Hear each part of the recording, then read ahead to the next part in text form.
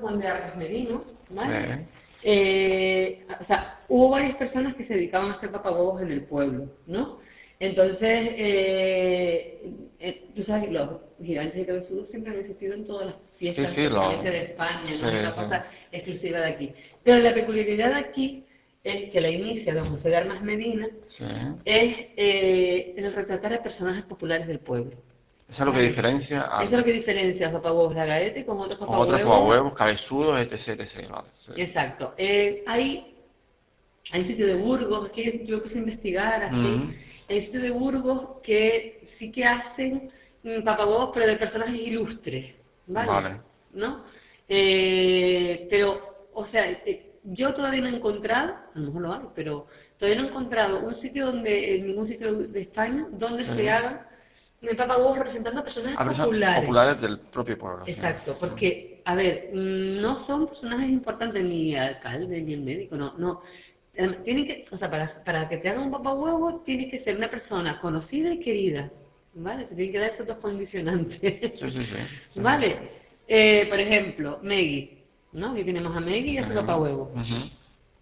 Ella, bueno, aquí tienes la historia de Meggy, que la puedes decir, pero nada, a grandes rasgos. Ella era americana, era, como te decía, una secretaria del presidente Lyndon Johnson, y ella vino aquí para pasar unas vacaciones, se enamoró de Agaete y aquí al final pasó prácticamente sus últimos 30 años.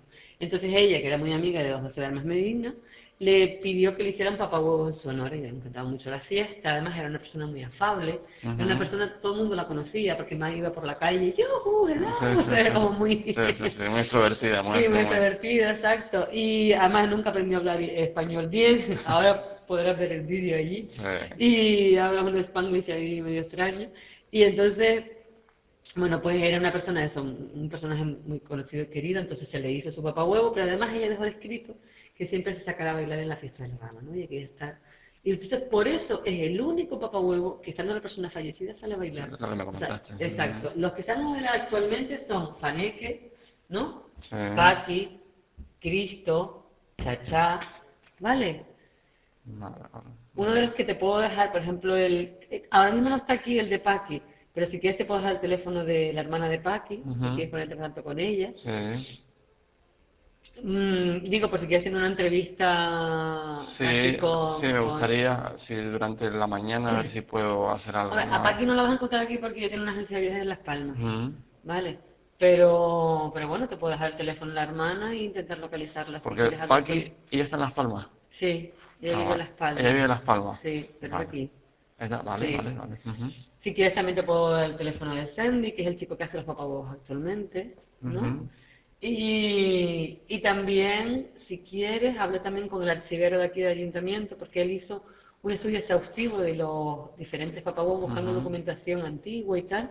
Hizo una recopilación y entonces él tiene pues un archivo con todos los papahuevos que hay, pero claro, aquí hay una representación, porque te cuento, o sea, el papahuevo lo baila la persona, ¿no? Paneque baila su papahuevo, Chicha baila su papahuevo, Cristo baila su papahuevo, ¿no? Entonces, ¿qué pasa? Cuando la persona fallece, el papahuevo o lo guarda la familia o lo dona al museo, ¿vale? De hecho, hay papahuevos nuevos incluso.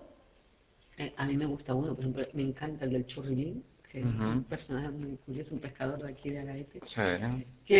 Y me encanta porque es exacto, es calcado. Y por ejemplo no está aquí, ¿no? De los últimos, el churrilín pues es uno de los, para mí, de los más exactos, ¿no?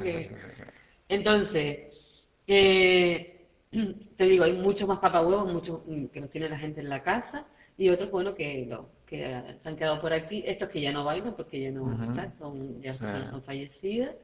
Y eso, el condicionante es eso, tiene que ser una persona conocida y querida, ¿no? En el caso de el chico que los hace, o sea, Sandy hace prácticamente todo. En este caso, por ejemplo, fue el de Piti, también te puedo dejar el teléfono de Piti. Este fue un regalo de su familia y amigos por su 50 cumpleaños. Claro, cuando se lo plantean a Sandy, ¿vale? Oye, que queremos hacerle un papahuevo a Piti y tal, porque Piti es una enfermera que recaló aquí en los años 80, o sea, ya no es de aquí, es de Galda o de Guía. Y entonces ella aquí vivió muchos años, pero además era una persona como muy dada con la gente del pueblo, o sea, muy, a ver, era la que hacía las visitas a domicilio y tal, o sea, bastante muy conocida, ¿no? Y muy querida. Y entonces, cuando se lo plantean a Sandy, dice, por supuesto, es que Vicky, hay que hacer un papahuevo, o sea, no me puedo negar, o sea, él, todas las cosas me dice, yo me he negado, o sea, hay gente que me dice, oye, ¿me hace un papahuevo? No, mira, tú no eres una persona, ni eres popular, ni eres una persona que la gente le tenga especial cariño, ¿sabes? Sí. Pues, por ejemplo, Cristo tiene un poquito de retraso, ¿sabes? Y es como una persona muy conocida en el pueblo, y, ¿sabes? Sí, que cada uno tiene su particularidad, ¿no? Esos personajes que tú... personajes.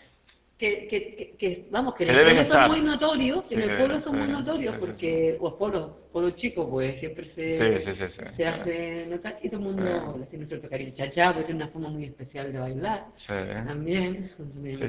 Eso pasa desapercibido también, la forma de bailar de cada papahuevo, ¿no? Y nada, el cristal y los mesos, los que salen a bailar. Y la que te decía, me dice que es la más fácil porque la está en el podemos centro. Mover y... No, está en el centro, sí. Y tú me dices que esa es una banqueta, pero yo quiero que tengas una silla. Da igual, vamos a ver si... Voy a detener